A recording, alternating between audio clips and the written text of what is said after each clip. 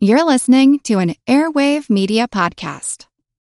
Another day is here, and you're ready for it. What to wear? Check. Breakfast, lunch, and dinner? Check. Planning for what's next and how to save for it?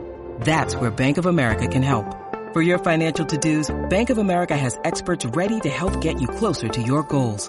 Get started at one of our local financial centers or 24/7 in our mobile banking app. Find a location near you at bankofamerica.com/talktous. What would you like the power to do? Mobile banking requires downloading the app and is only available for select devices. Message and data rates may apply. Bank of America N.A., member FDIC.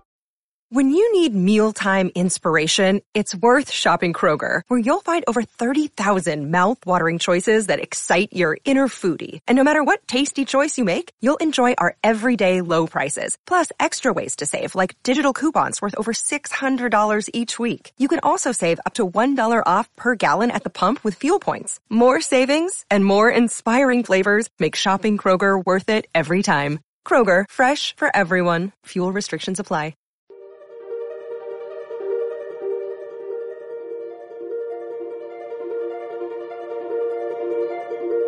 Over 7 million different animals inhabit our planet. Their story is, yes, you got to hear their story. You want to listen to this episode. You're going to want to know more about these animals. They are. What can they teach us? I don't want to humanize them or anthropomorphize them or anything like that, but I want to use them as a window into teaching us humans about ourselves and about being more humane. Many species are in crisis and need your help. Join the movement at allcreaturespod.com.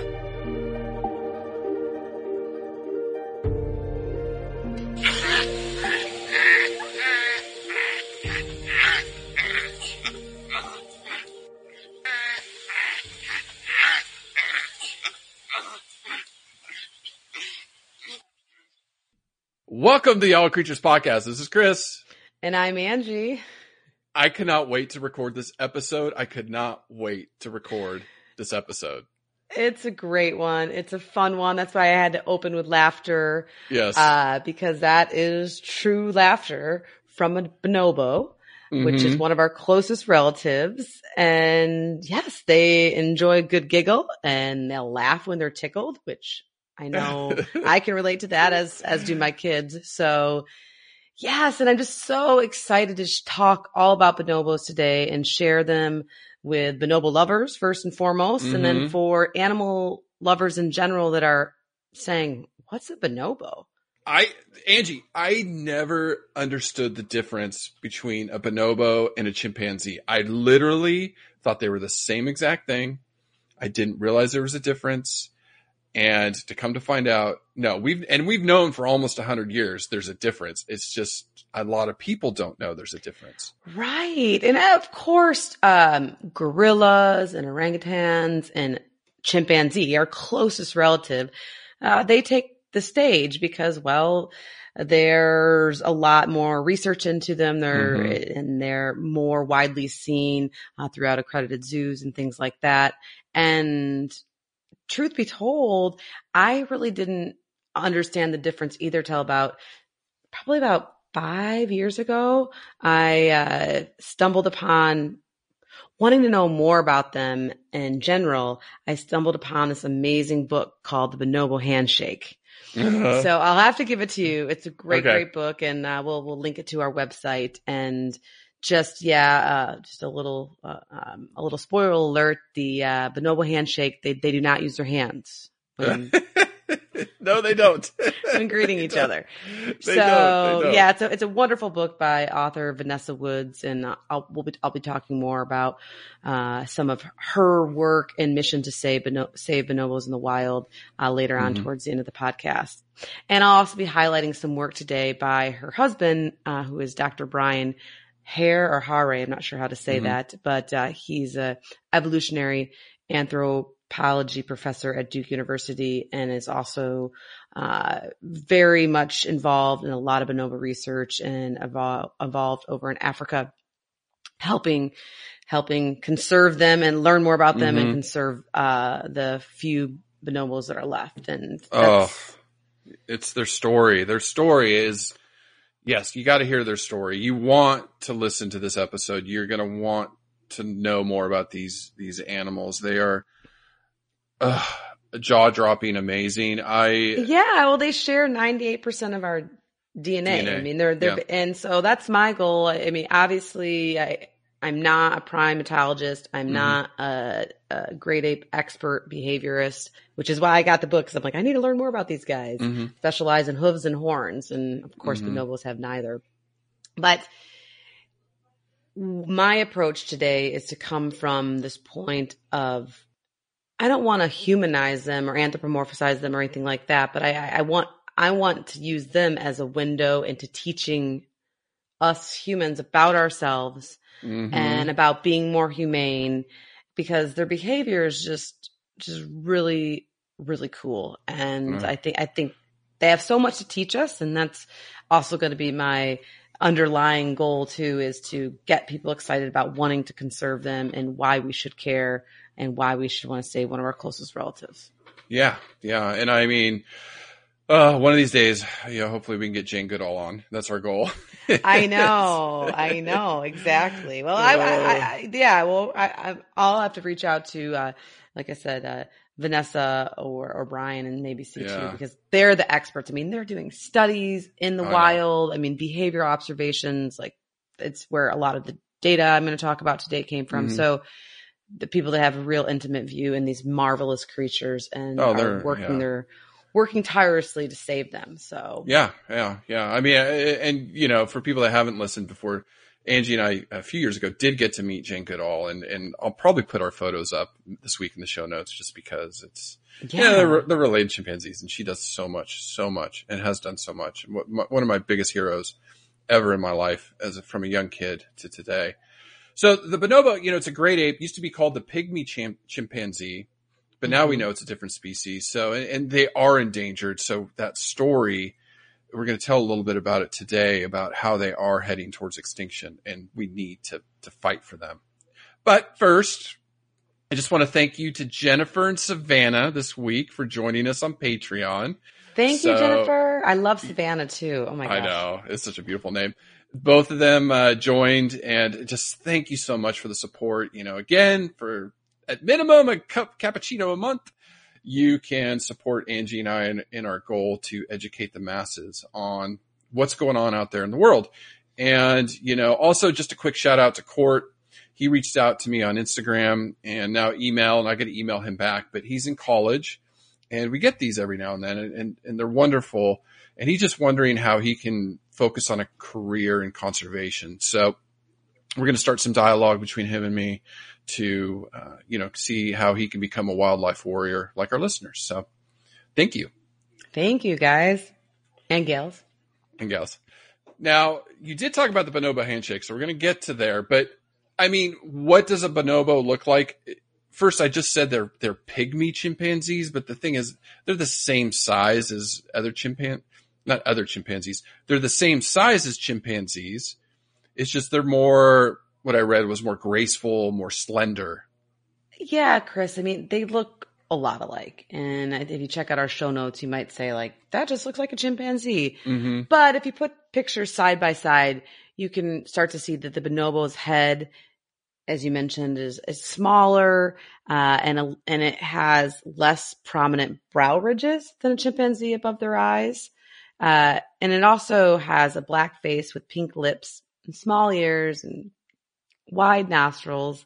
So it's very, very similar, but I think most of the differences probably occur not in the body size, like you said, but more in just kind of the slender or petite nature of their head and some other features. Well, and then I read that the hair parts down the middle in bonobos. That is the cutest thing ever. The babies are just like, oh my gosh, so adorable. Adorable. Yeah. And so sizes, there is sexual dimorphism with the adults weighing more, being a little bit bigger than the females. So a male on average weighs about 85 to 86 pounds. That's about 39 kilograms. They can get up to like 2.7 feet tall, or what is that? 83 centimeters. Females, 68 pounds or 30 kilograms and about 2.5 feet tall.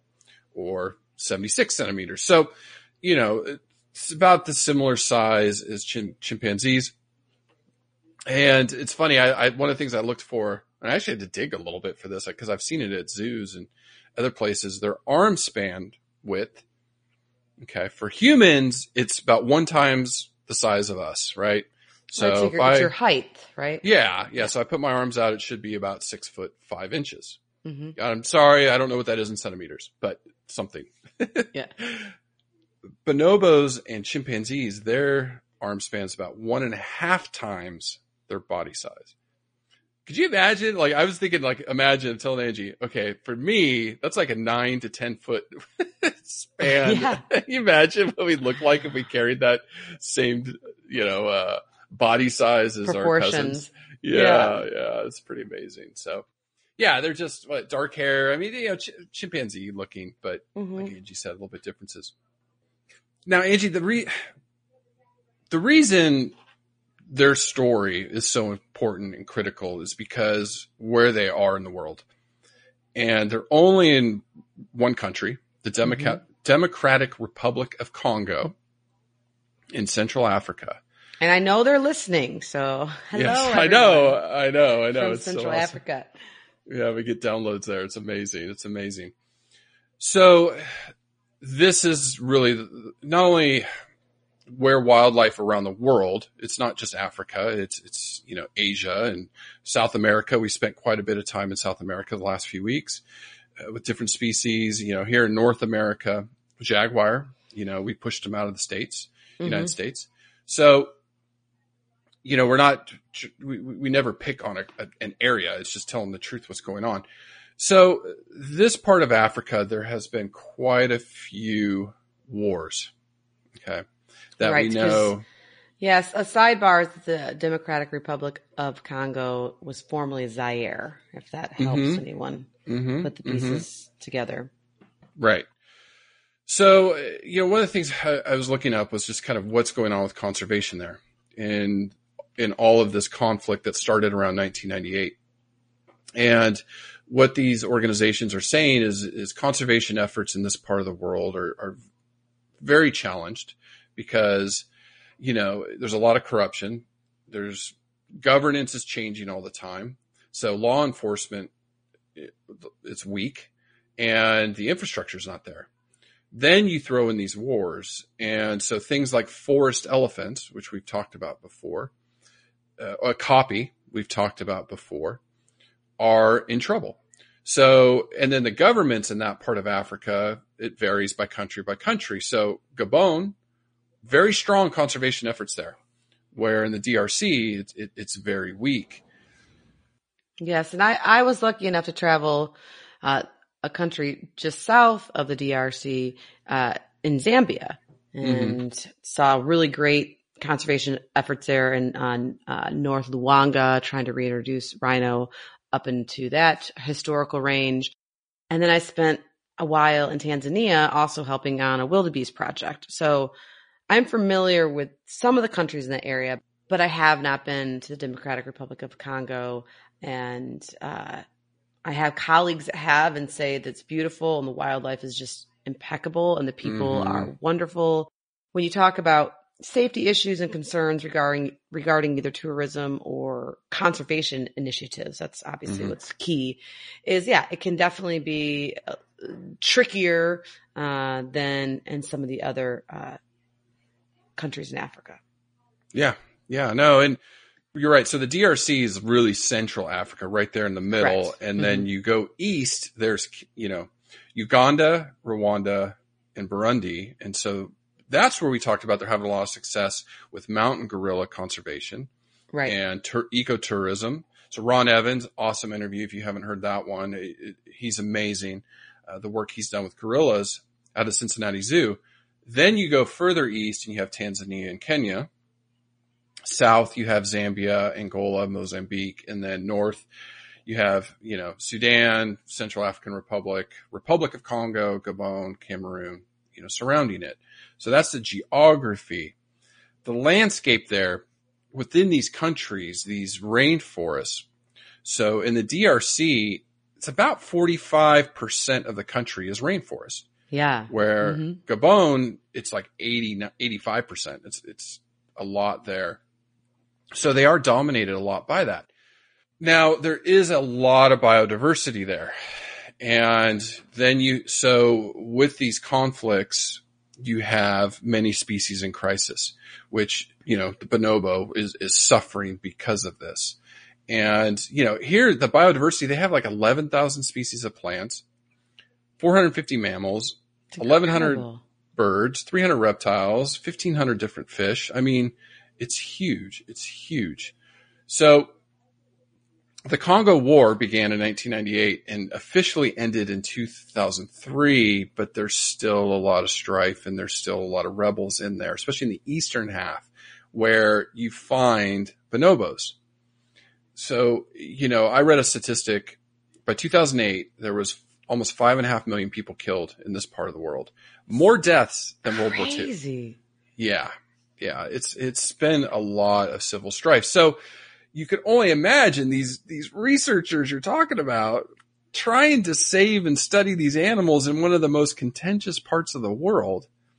I mean, my God, it's talk about conservation heroes, right? Yeah. Yeah. Yeah. Well, that's been reading some of the history and reading, like I said, the Bonobo handshake and just trying to wrap my head around a lot of what's going on in that area and comparing it to the parts of Africa that I have been to and just being like, wow, these people are amazing and they're doing amazing things and they're fighting the good fight. And yeah, so hats off to the researchers in that neck of the woods for sure. I can only imagine. It's my hat goes off to him. I just, wow. So if you go to IUCN and read, you're going to see their estimates are about 15 to 20,000 bonobos left. Some researchers are saying there was less than 10,000 left in the 90s, and they think that's even been halved after this civil war that they had. So there could be as few as 5,000. And in recent years, with more armed conflict in bonobo habitat, they're in deep trouble. They're in deep, deep trouble. Yes. And we'll talk about it when we get to reproduction and life cycle, but they have a slow generation interval. I mean, they put, just like us, trust me, I'm home right now with a 6-year-old and 3-year-old.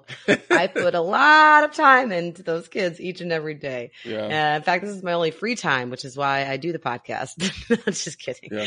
But there's a lot of maternal investment. And so to increase the population to sustainable or healthy or non-endangered numbers is not something that can happen overnight. No, not at all. Not at all. I mean, so with the civil strife, what happens is there's butchery. They kill them for meat.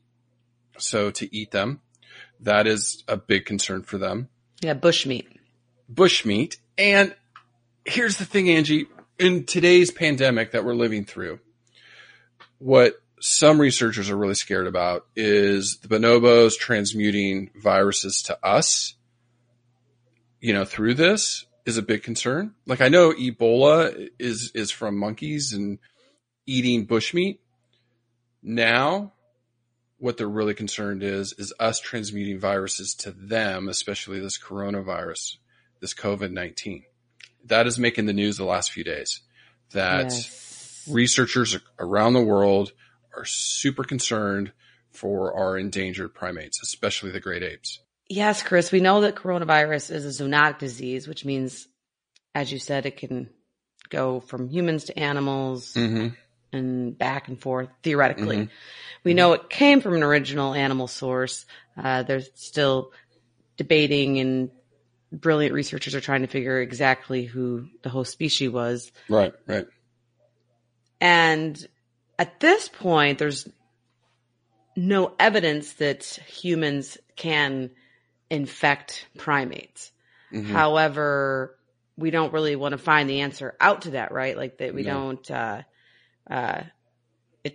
it's not something, it's like playing with fire, especially when you talk about these really small populations of either like mountain gorillas you talked about earlier, or talking about bonobos, or really any great apes. I mean, the orangutans. So, I mean, there was a report of a tiger at the Bronx Zoo in the United States testing positive for coronavirus, COVID-19, and speculations that it came from a human, originated from a human source, perhaps a keeper. That's still being currently investigated, and there hasn't been too much follow up with that. So, but yes, it's Chris and I always talk about this on the podcast with these really small populations, as far as one natural catastrophe, or like we had with the Australian bushfires this past summer. So that's one of the biggest reasons for any populations, whether they're one of our closest relatives or an insect, is that when you have really, really small populations, they can crash due to disease within them, zoonotic diseases potentially from us, or a catastrophe, natural disaster. Yeah. Yeah. So it's definitely something to keep an eye on. And I'm sure researchers in that area and conservation fellows and things that are working out in the DRC with the small population of bonobos are doing everything, I would imagine, to be safe during these unprecedented and unknown times. Yeah. Yeah. And I mean, just another one too that they talked about is HIV originated, they believe, evidence originated from chimpanzees. And, they don't know how the samples either, through this bushmeat or whatever got into the human population, but it did. And so their interest in the bonobos, if they carry it, and so far they have not found any carriers of SIV, which is the equivalent in the bonobos. So we don't know. So they, it's just not, I guess the take home is this area of the world, there's a lot of civil strife. And here you have one of our closest relatives. This is our cousin. This is your hairy uncle, your little cousin that drives you nuts. Check. But, they're sweeter and kinder than you are, because they just are. They're just such amazing creatures, as you're going to find out. They're family, and they're teaching us a lot in behavior. And so we need to really, really protect these animals and what's left in that area of the world. So we need to keep our eye there and to see how we can help. Oh yeah, there's several reasons from a human perspective of why care.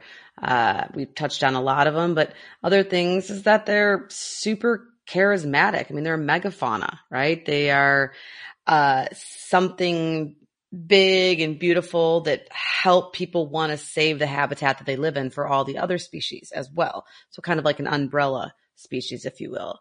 And we'll talk about it when we get to nutrition. They're omnivores, but they do eat a lot of fruit, which is another reason why I love myself some fruit too.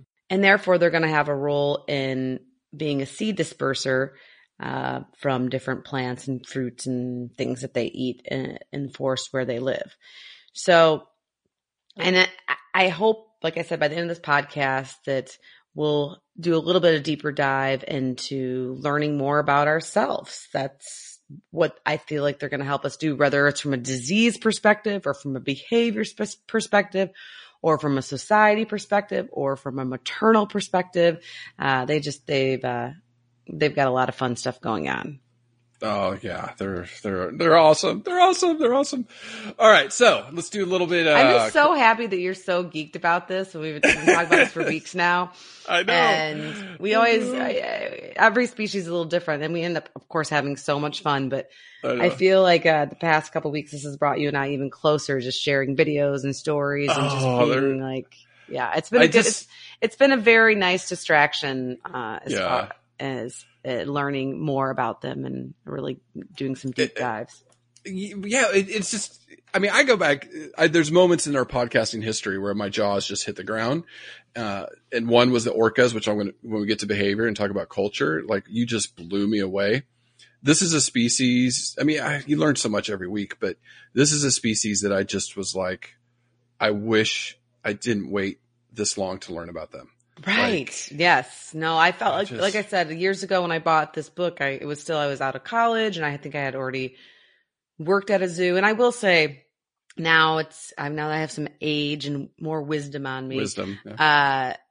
I really regret not being a great ape keeper, because I did do some primate studies earlier on in my career, but I was never a keeper for primates. And then as my keeper career unfolded, it was mostly a lot of hoofstock, birds, reptiles, which I had so much fun learning about those guys, and potentially had opportunities to work with great apes. But I just, at the time, I didn't think that it was my area, a niche that I could really felt drawn to. But now, like I said, now looking back, since theoretically I may not have the opportunity if they would have let me transfer something there, or at least cross train. And I have a couple good friends, of course, that worked with great apes when I was in Chicago, and I would go over there and interact and watch training sessions and do things like that. But yeah, it's definitely something I regret now looking back at things. So it's never too late to go back. I know, that's true. That's true. Yeah. You just could not tear me away from my talking zebras and camels. I just couldn't. But yeah, that's why after I left the zoo, I wanted to learn more. And yeah, I realized that I had been missing bonobos, and they're just kind and romantic. You and I, when I'm old, I'm definitely being a docent at a zoo. Like, you and I are just going to walk around the zoo. Even if we don't get hired by them, I'm just going to put on like a fake vest and walk around and say, "Do you know about this? I know. Did you know these guys?" What I'll probably end up doing is, as much I'll end up wanting to be the goat yard docent and working in the goat yard, so I can just rub on goats all day long, not get paid, and just be in heaven. Yes. We will be docents one day in our retirement. All right. So, crash course in Chris, evolution. we're docents right now. Just I know. We are platform. to the world. We are. Yeah. Okay. I'm Jane Perlez, longtime foreign correspondent and former Beijing bureau chief for the New York Times. I've been a foreign correspondent in lots of places: Somalia, Indonesia, Pakistan, but nowhere as important to the world as China. I mean, China is not dropping anti-democratic paratroopers into Montana. But of course, we did see things like the weather balloon / spy balloon riveting the whole country for a week. This is Face Off, an 8-part series in which we'll take you behind the scenes to key moments in the tumultuous U.S.-China relationship. We'll speak with a diplomat, a spy, a tech reporter, a U.S. admiral, even Yo-Yo Ma. Plus, my pal and noted China historian Rana Mitter joins the conversation. We'll look at what's driving the two nations apart and explore whether anything can help bring them back together. Face Off launches April 9th. So we've done primates, many primates. So this is just kind of a review, just more on the bonobos. Hominidae. So this is all the great apes: your bonobos, chimpanzees, orangutans, and gorillas. Now, the common chimpanzee lives north of the Congo River. The bonobo lives south. So this goes back to our gorilla episode where the gorillas are separated by the river. Same thing we see in bonobos. So that is why they used to think they were similar species, but in 1928, they realized, no, they're not. They are two separate species. So you have the family of Hominidae, and then the genus is Pan. So the scientific name of bonobos is Paniscus. Very easy. The chimpanzee. I love that one. Yeah, it's easy. And then the chimpanzee is Pan troglodytes. So troglodytes, maybe? I can't remember. Yeah, there you go. A plus. So the first part, whatever you say right, I just move on. That's perfect. Thank you. That's why I'm here. That's why I'm here. Yeah, I know. Yeah. Once in a while. Most of the times I just let you chop it up and I have no idea if it's right or wrong. Yeah, you just go, hey, good job. Yeah, but your Spanish is brilliant because I have no idea what you're saying. The first primates, 55 million years ago, just again, we have the prosimians. So lemurs, lorises, pterosaurs. So those are prosimians. We got to do another lemur soon. Yes. Then the anthropoids. So the New World monkeys, Old World monkeys, the gibbons, which is a lesser great ape. And then our great apes, orangutans, gorillas, chimpanzees, bonobos, and I forgot one, us. Homo sapien. So, all right. Now, Angie, we didn't evolve from chimpanzees or bonobos. Surprise. We did not evolve from them. Oh, right. Yes. Right. We share a common ancestor. Now, it used to be like 6 million years ago. Now it's more dated. It's about 4.5 million years ago. Okay. The fossil, and we're still learning about human ancestry, right? Because the tree isn't completely full yet. But this fossil has been traced. This is the common ancestor, and it's Ardipithecus ramidus.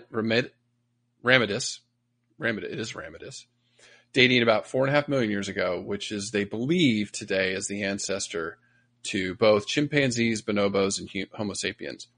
Kind of looks like one of your ex-boyfriends, I think, or maybe one of my ex-girlfriends. I don't know. A couple of them.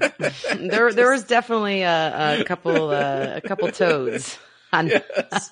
Before I met Prince John. I know. I met my princess. You met your prince. So, but don't write us hate mail. I'm just kidding. That's probably what they think of me or what I looked like with all the hair.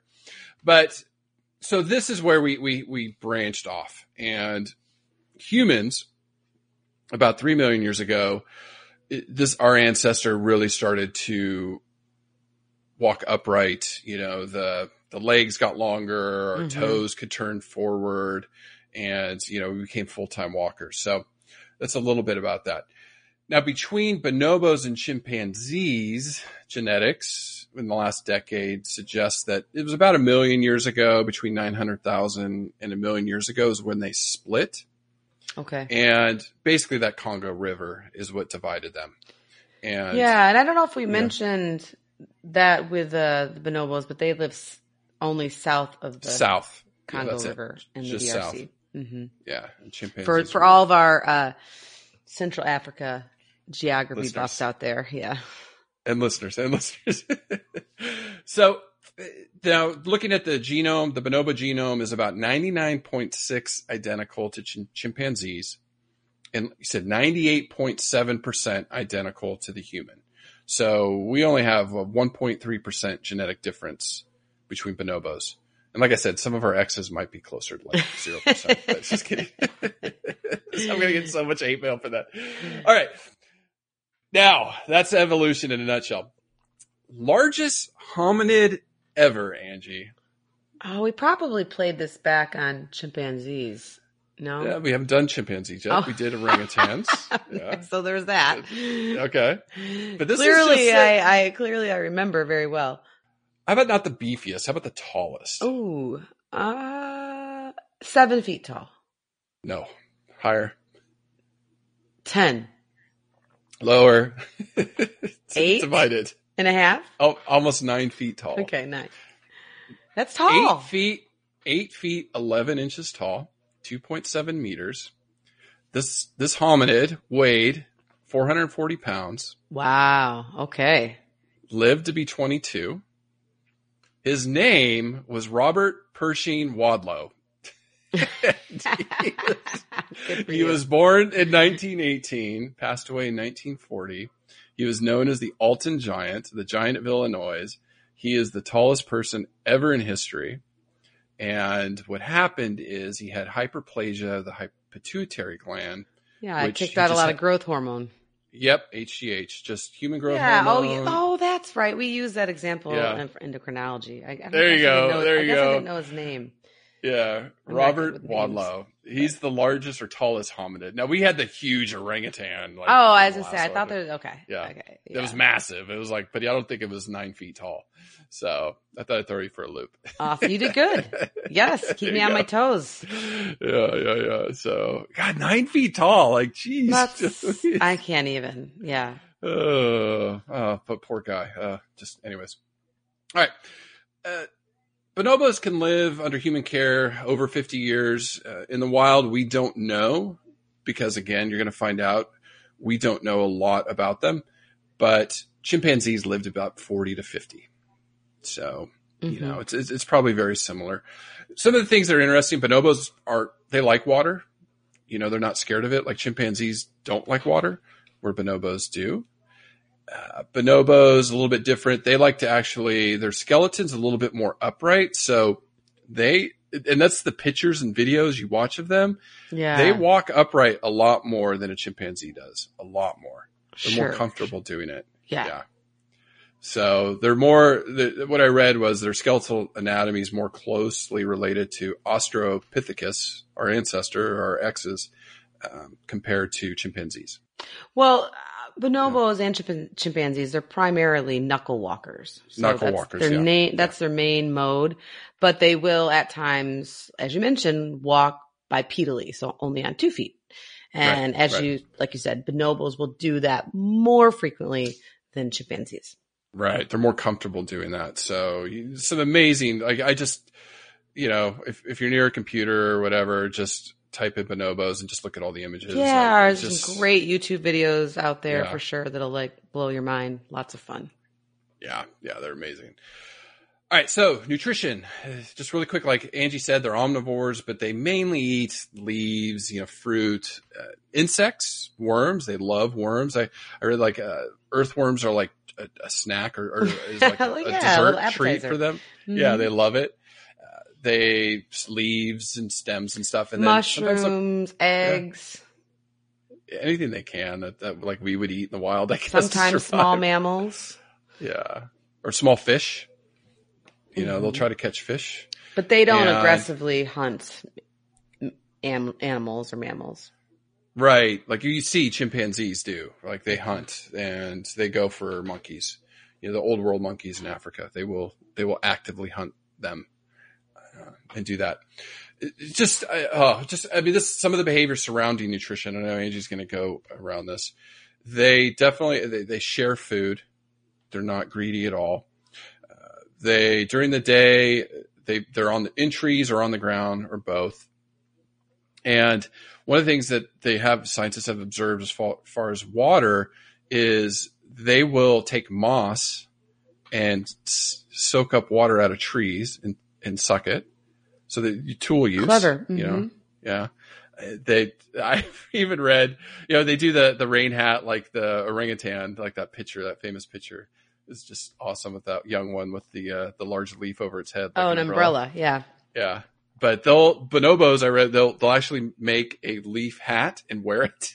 Like an Easter bonnet. I love it. Yes. This is why you fall in love with them. And then they'll even make toothpicks out of twigs. Like clean their teeth. Nobody wants that little diker caught in their teeth, right? It's just, they're amazing. They're amazing. But, I know a lot. We're going to cover a lot of behavior. So I don't know if you had any more, physiology facts or anything, but I just wanted to get to behavior. Well, yes, Chris, their social behaviors and some of their reproductive behaviors where we'll be spending a fair amount of time because it's just a lot of fun. But in regards to other types of behavior and I know you want to talk about this, is their communication. So we opened with a vocalization of a bonobo laughing because that is a way that they express themselves. And as one of our closest relatives, they are very, very expressive. And so they're going to have a wide berth of vocalizations, just like you and I do. They may scream.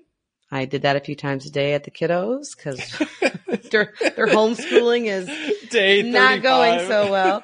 And the males will bark and grunt. They do panting and hoot sounds, make alarm calls.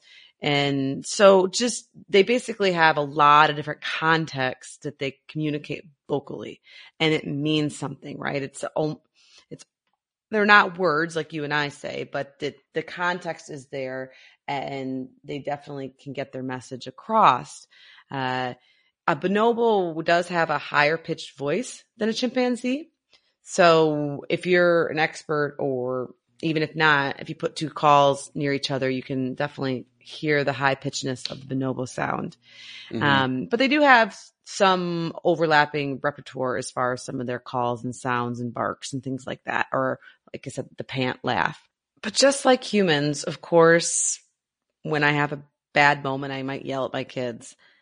But not you. Not you. Like literally. It's rare. Like, it happens though. I know, Oh yeah. I know. Every parent in the world right now has had that moment. Yes. Has had that moment. But I try to usually do, and what works 99% of the time, is use facial and or visual cues to tell them, especially non-vocal. like when we used to be out in public last month, to tell them mama is getting mad. You know, that kind of that scowl and like the raising the one eyebrow and glaring into their souls.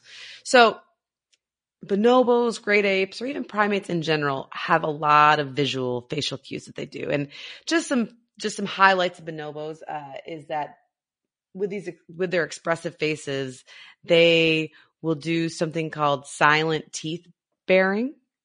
Tense mouth. Oh, I had a case of tense mouth before I yelled. Tense mouth. Like, they have a silent pout. Okay. They have a duck face, a play face, and this is, like I said, just a small percentage of some of the faces they make. And this made me giggle. Bonobos will often peer at one another, and this peering behavior indicates interest in another bonobo. So maybe they have a food item that the bonobo would want them to share, or maybe they're interested in some courtship behavior, and whatever you want to say. I know that you've peered at people before, and I definitely have. I'm just saying non-vocal. Like it's just, I'm sitting here thinking about all like, non-vocal. Yeah, me and Pippa right now. And when you're away from your loved ones in this day in quarantine, a lot of us are using Skype, Zoom, whatever to communicate.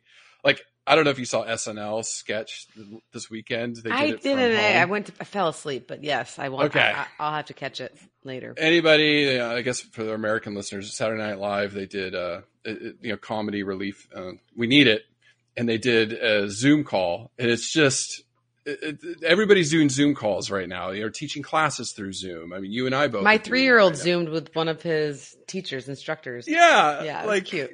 You know, you have like 20 people on the screen, and oh my God, the one where, say it, but the poor woman takes the computer in the bathroom, doesn't realize that everybody can see her. Well, let me tell you, Chris, I mean, sometimes the bathroom is the only place you can go to get a little peace and quiet. She didn't think her video was on, so it was not that. Oh no. I would go in there like knowing I'm in there and like, okay, shut the door. Like they won't find me in here. They usually find me. No, she had to use the potty. Anyways, so everybody these days is using a lot of communication. So being that you really miss that human interaction.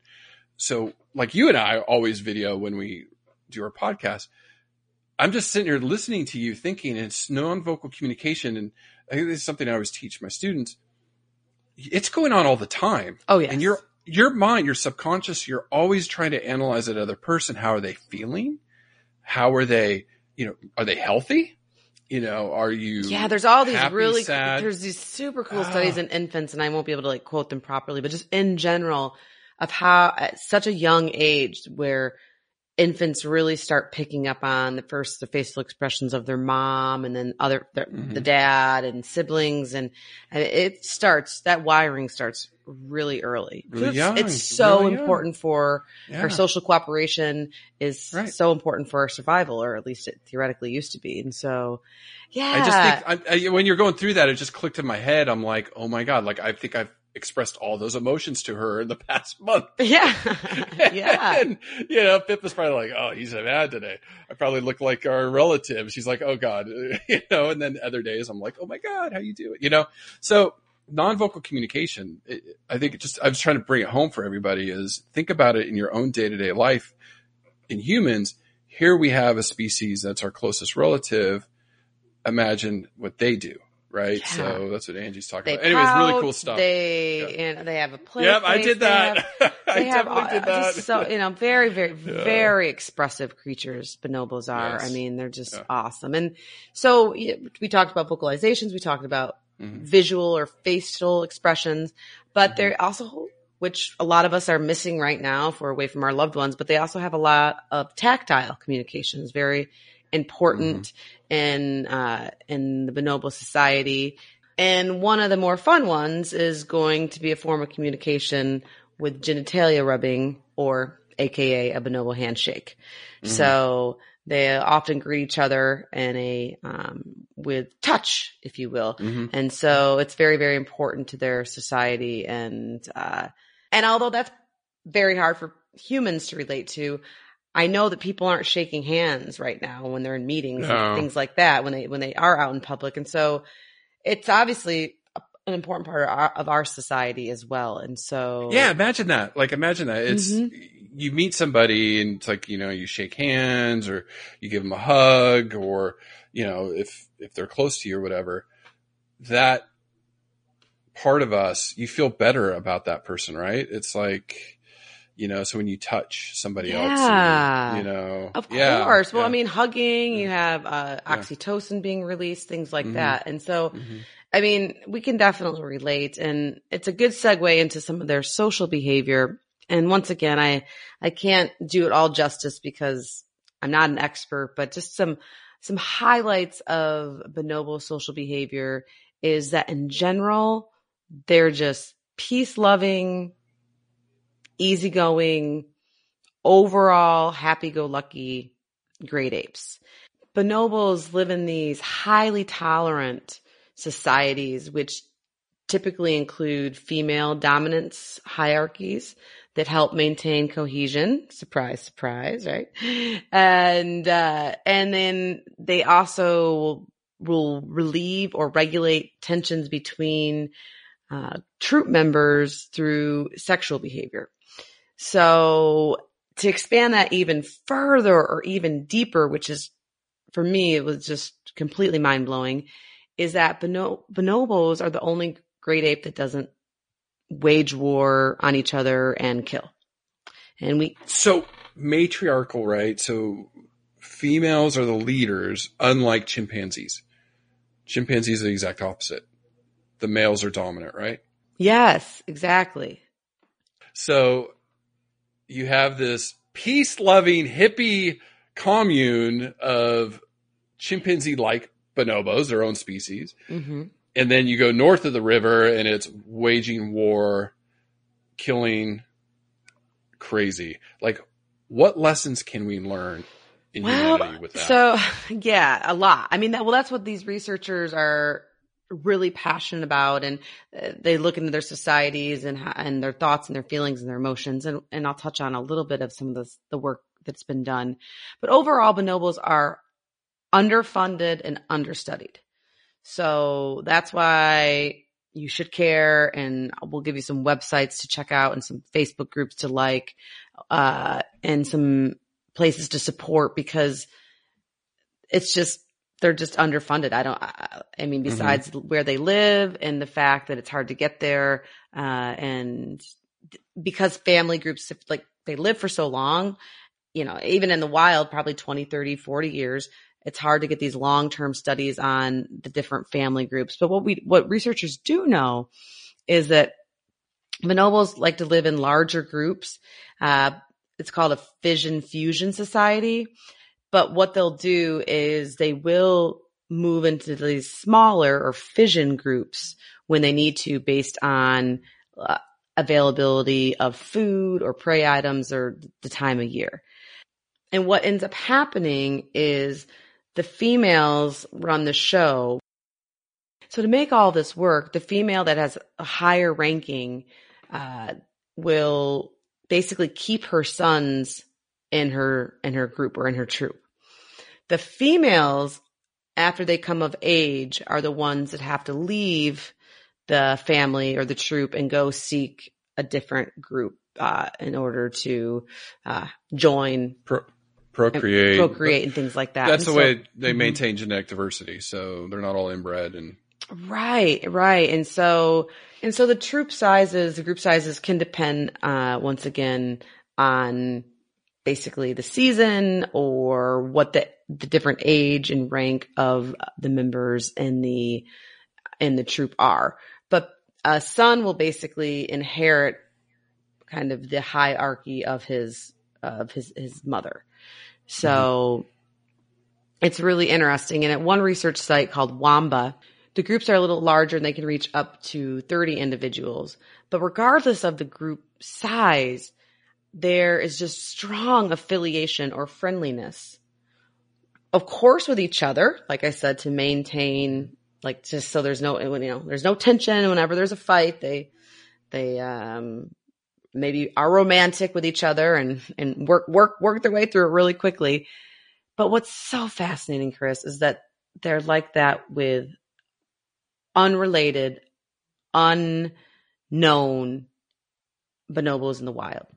So if they come across another bonobo that they don't know, they're not related to, they never met before, he might even be peering at them. I don't know, glaring at them. They're still super friendly, and they're just like, come on down to Woodstock, man. It's time. It is. And they'll greet each other, do some tactile, touching and things like that. And it's just not seen like we talked about in chimpanzees. It's just this friendly. I mean, Chris, they're so friendly. And that's where I know, and this whole COVID-19 thing is really highlighted, I think, how altruistic humans are and how above and beyond people will go for complete strangers. Yeah. And of course, our news cycles don't always highlight that. And we have, every country has their own stories of war and, idiotic unpleasantries. And not to say that, there's not little issues going on here in communities, but in general, there's just a massive upswell of people doing things, trying to keep people they don't know healthy and alive, and thanking the medical staff and the animal care staff and the janitors and the food store employees and the food distributors. So, and I'm of course not able to mention every essential business, but this for us is somewhat unprecedented. Usually we're a little bit egotistical and just think of ourselves and our family and all that. And so the bonobos have been doing this for a long time.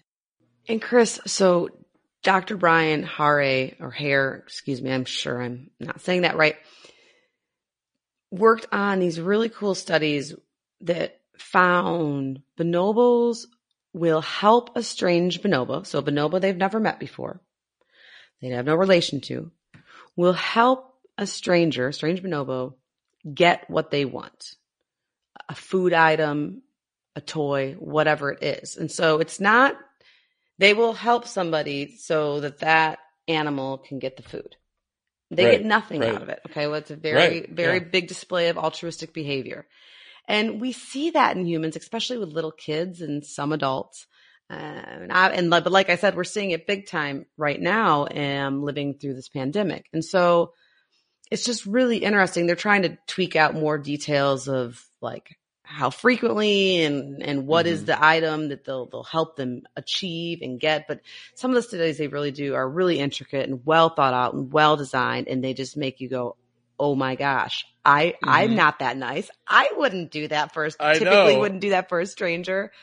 So, and then they did another really cool study where people may not know this, and I don't understand the total physiology behind it, but we all know that yawning is kind of contagious. Yeah, I saw that. Yeah. And it's thought to be, it's pretty much a uniquely human thing, like, and it starts with infants, at a very young age that will start yawning when they see an adult or another human yawn.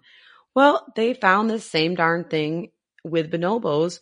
They would put an unknown, unfamiliar bonobo video up for a bonobo to watch. And this unknown bonobo would yawn on the screen. And sure enough, that the bonobo in real life would just like start yawning. So just really, I mean, we talk about, and I know people are like, why does that matter? From a social, emotional, mechanistic point of view, I just think that there's a lot that can be garnered as far as why we behave the way we behave. So for people that maybe have issues where maybe they're not as empathetic or some kind of or for people that may have some kind of neuro-based, like emotional or some issues or things like that, there's a lot that I believe these animals can teach us, to help us shed a little bit more light into our own behavior and our own neurophysiology. It's just incredible. And I don't think I have to go too deep into how intelligent they are, because it's very well known. Of course, the chimpanzees are extremely intelligent, but some scientists, Chris, believe the bonobos are actually the most intelligent primate, other than, of course, humans. No, I think even above us. Right. Even though they haven't been even though they haven't been to the moon yet, but you never know. Yeah. I mean, and because they do, they teach their young social skills. Like you mentioned, they use tool, they share food, they work together to gain access to food. And they're just like, they're not aggressive. And if there is any like tension or aggression, they know how to mitigate it so it doesn't turn into, chimpanzee-like or human-like behavior, if you will. So, and there was even another study that came across where bonobos have the ability, based on, I believe, just facial kind of visual cues, to tell if another bonobo is social or antisocial. And whether like they should approach them, and if so, and the study was even hinting at or supporting that bonobos were maybe even actually more drawn to the antisocial bonobo, or like would want to help or things like that. So, and like I said, this is for like a completely under-researched animal, in my opinion. Yes, I know. Especially for a great ape. So, yeah. And just that there's so many differences between them and chimpanzees, right? They're teasing out. It's not their social structure, their culture. I mean, definitely culture. They have culture. Cooperation. They share food. Yeah. Very It's tolerant. so very socially tolerant. Like, and I feel like, and especially living in a house with 3 boys, right now. You poor thing. Yeah. You poor thing. That tolerance is like, I feel like I have a little bit of it, but I could always use more. Yeah, I know. It's like you need some feminine company. I have Zoom. I have a girl dog and a girl cat, and we stick together. But I just put flea and tick medicine on them, so I can't even pet them today. So there's that. And Zoom isn't it, right? You just can't. No, It's just, exactly. You need that. Not touch. yet. Yeah. Not yet. Not yet. Yeah. So we could do a whole thing on behavior, and we definitely need to get one of those researchers on. But okay, talk about reproduction, because I know one of the things that is a major concern of mine now is their slow generation interval. And because we're down at dangerously low numbers, it's, what does their reproduction look like in their society? Well, in general, bonobos are polygynandrous, which means females can be approached by and copulate with any male in the group, unless it's her relation, unless it's one of her sons. And sometimes the breeding and the copulation is more of a form of social bond formation than potentially even to reproduce, right? So it's hard for researchers a lot of times when we look at a lot of you and I are obviously hardcore reproductive biologists, or at least we were in our past life. And so some of those things are harder to tweak out because their behavior can be pretty promiscuous at all times, not just because they are an estrus. But when a female bonobo is an estrus, there's a lot of physical changes in her genitalia, which is somewhat similar to chimpanzees, of course. And so she's, informing the male that it is time to breed, and she may breed with multiple males. And some researchers think that because she might be copulate with many males, that the paternity might be unknown. And so that could also potentially help with the getting alongness as far as the male dominant animal or bonobo in the troop will protect all of the offspring, or even more, a better way to say it is there isn't any acts of infanticide or harming or maiming of an infant. And so there's something that's never been recorded in bonobos. And it's something that's really interesting with maybe their model of just kind of being a free love Woodstock type. I said person, but I meant, animal. And society, but, and that when the female is really receptive though, which means she is, going to ovulate soon, that high estrus period, high estrogen period is going to last about 10 to 20 days. And the gestation period for a bonobo is about 240 days, which is similar to us. 8, 9 months. Yeah. Yeah. So a little shy. And in general, one offspring, right? So when we talk about a slower generation interval, that's one of the reasons that the female will only have one offspring. And Chris, once the infant is born, there is a lot of parental investment. So all you parents out there, you're nodding your head. Yeah. The struggle is real, right? So, but we do that because the payoff is so big, right? So in general, the mother is going to provide a large amount of parenting, but the males can contribute. They definitely protect the group. They'll alert when there's danger. They share food, which is huge. And they can even help protect the young if there's any other dangers. So, and just like our human babies, infant bonobos are born pretty helpless and they are enjoying their mother's milk for a long, long time. And they'll of course cling to their mothers and ride on the front of their mothers for a long time. And weaning, so that's the time when they're no longer receiving milk from their mom, is a really gradual process. And from what researchers can tell is it usually doesn't stop. So weaning stops when the juvenile is 4 years old. So all my mama friends that breastfed for a year, kudos. You guys are amazing, but now take 4 it up. Yeah. 3 more years, right? 4 years. And so it's pretty crazy. But it's really important for the infant and then juvenile to be with mom so much and so closely to learn what foods to eat, where to go, how to protect themselves, how to open this, how to use tools. I mean, all the things we teach our kids, like obviously not all of it, but a lot of it is very relatable. And one of my favorite things I read that I could really relate to is the mom and the infant or juvenile, they will nest together. But as weaning is happening, the mom's like, okay, you need to go make your own nest. It's time to make your own nest. And so it'll help kind of kick the 4-year-old or 3-year-old or whatever out of her nest. And so I was like, well, I have made my kids a nest, AKA their bunk beds in their own room. Right. Yet these little guys are still sneaking into my nest on a lot of the nights, which of course is what it is. What are you going to do? Right. And, but yeah, I just thought that was really relatable. It's a gradual process. And from a physiological point of view, Chris, you'll find this really fascinating so while the females are lactating, very similar to humans, females are going through this time where they're not cycling, and it's called amenorrhea, up to a year.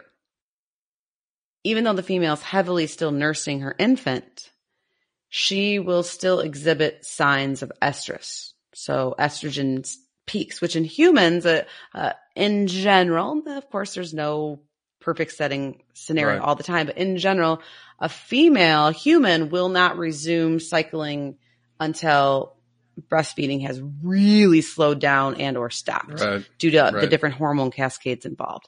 So yeah, researchers are just pretty stunned by this. And because her estrogen's high and her genitalia is swollen and telling males, hello, she will copulate. But these copulations do not lead to conception. So she's not fertile, which is really fascinating, right? So, I mean, from a reproductive biology point of view of women that either have trouble or, I mean, there's just, there's so much that we just don't know. And the amount of offspring that a bonobo will have in her lifetime is unknown, just because these long-term studies really haven't quite been put in place the way they have with other great apes. But it suggested that she might have 4 or 5 offspring in her lifetime from some of the studies. So it's a long generation interval. It's long. Yeah. And so bonobos, these juveniles I'm talking about, the females once again will, when they get old enough, reach independence, around 7 to 9, or maybe a little bit sooner in females, but that's when they'll go, seek another family group. And that's, even then they might not be successfully bred, or depending on their rank and things like that, till they're like 13 or 15. It's about reproductive maturity. So it is a long time from ground to reproductive maturity. And then you only just produce a couple themselves. offspring. Yeah. I mean, it's just extremely similar. It's extremely, it's extremely similar to humans. Except for, humans once again can have kids more frequently if they want to. If they're brave and crazy. No, just kidding. More than one of my best friends has 4 boys within 7 years. Tristy, she gives me all of her cliff notes, though. I love that girl. I could not do what I do without her, because she gives me the condensed cliff note version of how to survive. Boys. That mama, 4 boys. Yeah, that mama's got it down. She's a pro. Yeah, I know. So conservation, we talked about, the numbers anywhere from 5,000, some scientists, up to 20,000. But, a lot of them are hunted or killed. One thing they see is young bonobos are taken to be pets or sold to zoos, not accredited zoos, but we're seeing this, with the Tiger King stuff going around. But, they say when these young bonobos are taken, 5 or 6 adults are killed just to get that young one. So it's really horrific. It's just, I've got a couple good graphics that came out from the Bonobo Conservation Initiative. Mm-hmm. There's a ton of good organizations. Angie's going to cover another one. Really, some conservation optimism.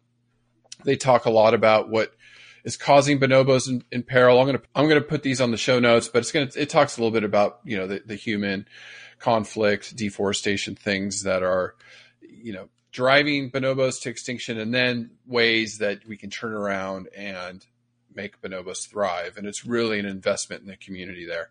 That's what we need to do. So before I get to conservation tips, who's out there?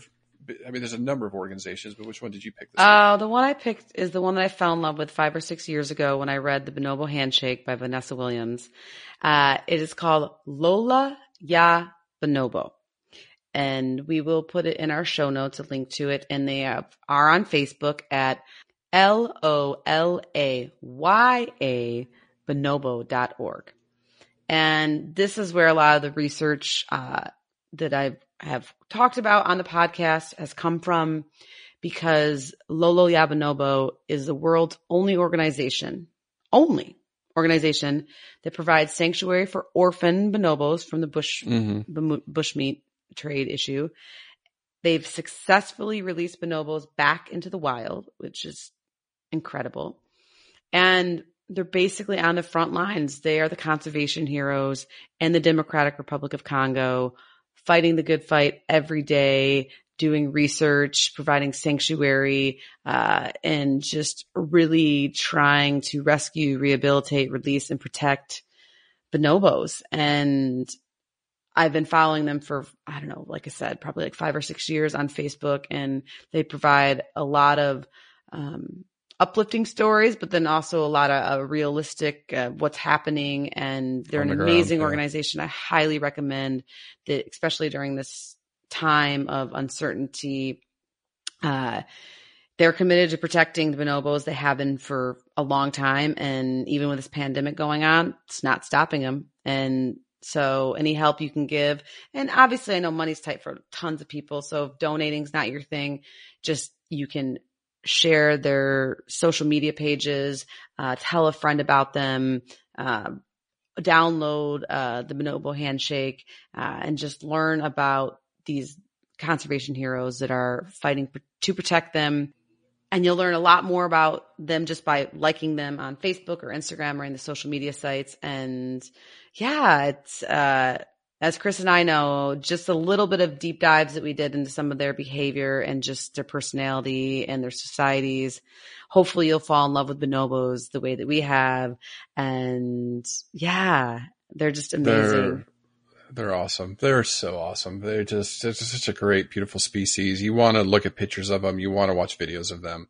Their eyes, I'm looking at a picture right now. Their eyes are so intelligent and so genuine and kind. And this is not the last podcast on bonobos for us. I mean, we will be revisiting bonobos, I promise you. So yes. Yeah. There's, it could go a lot longer with a lot of we had to skimp kind of on the behavior and intelligence and all of that, but they're definitely a fun species. They are really only exhibited in about 7 to 9 zoos in North America. I'm not sure about Europe and Australia, but in 7 to 9 accredited zoos. So if you happen to be in Ohio, you can check them out at the Cincinnati Zoo and Botanical Gardens, Columbus Zoo and Aquarium, Fort Worth, Texas, Jacksonville Zoo. So I'll have to head that way, see if I can maybe get some behind the scenes. Memphis Zoo, Milwaukee Zoo, and of course, in your neck of the woods. San Diego. I know. I got to go tell Mike. Well, they have chimpanzees. They're fun to watch. So, all right. Conservation tip of the week. That's good is stay home until this pandemic's over. But also, if you're ever sick, don't go to a zoo. Don't go out to a zoo. You can infect the primates there. So, I just say if you're not feeling well, don't go to the zoo. And don't go to work, right? It's kind of the same, the same concepts. And I mean, I know that, as a zookeeper, we actually had, and most people are probably their jaw's gonna hit the ground when they hear this, but we actually had unlimited sick days. Because of that. They didn't want a worker, to ever feel that they had to come into work if they had even a cough, because it is so important for the co-worker's health in the area that you work, but also for certain animals. And it's just not, if you're not feeling well, it's not good to be around animals, right? In general. So yeah. All right. Well, great podcast. We'll be back next week. Thank you so much. Thank you, everyone. Listen, learn, share. Join the movement at allcreaturespod.com.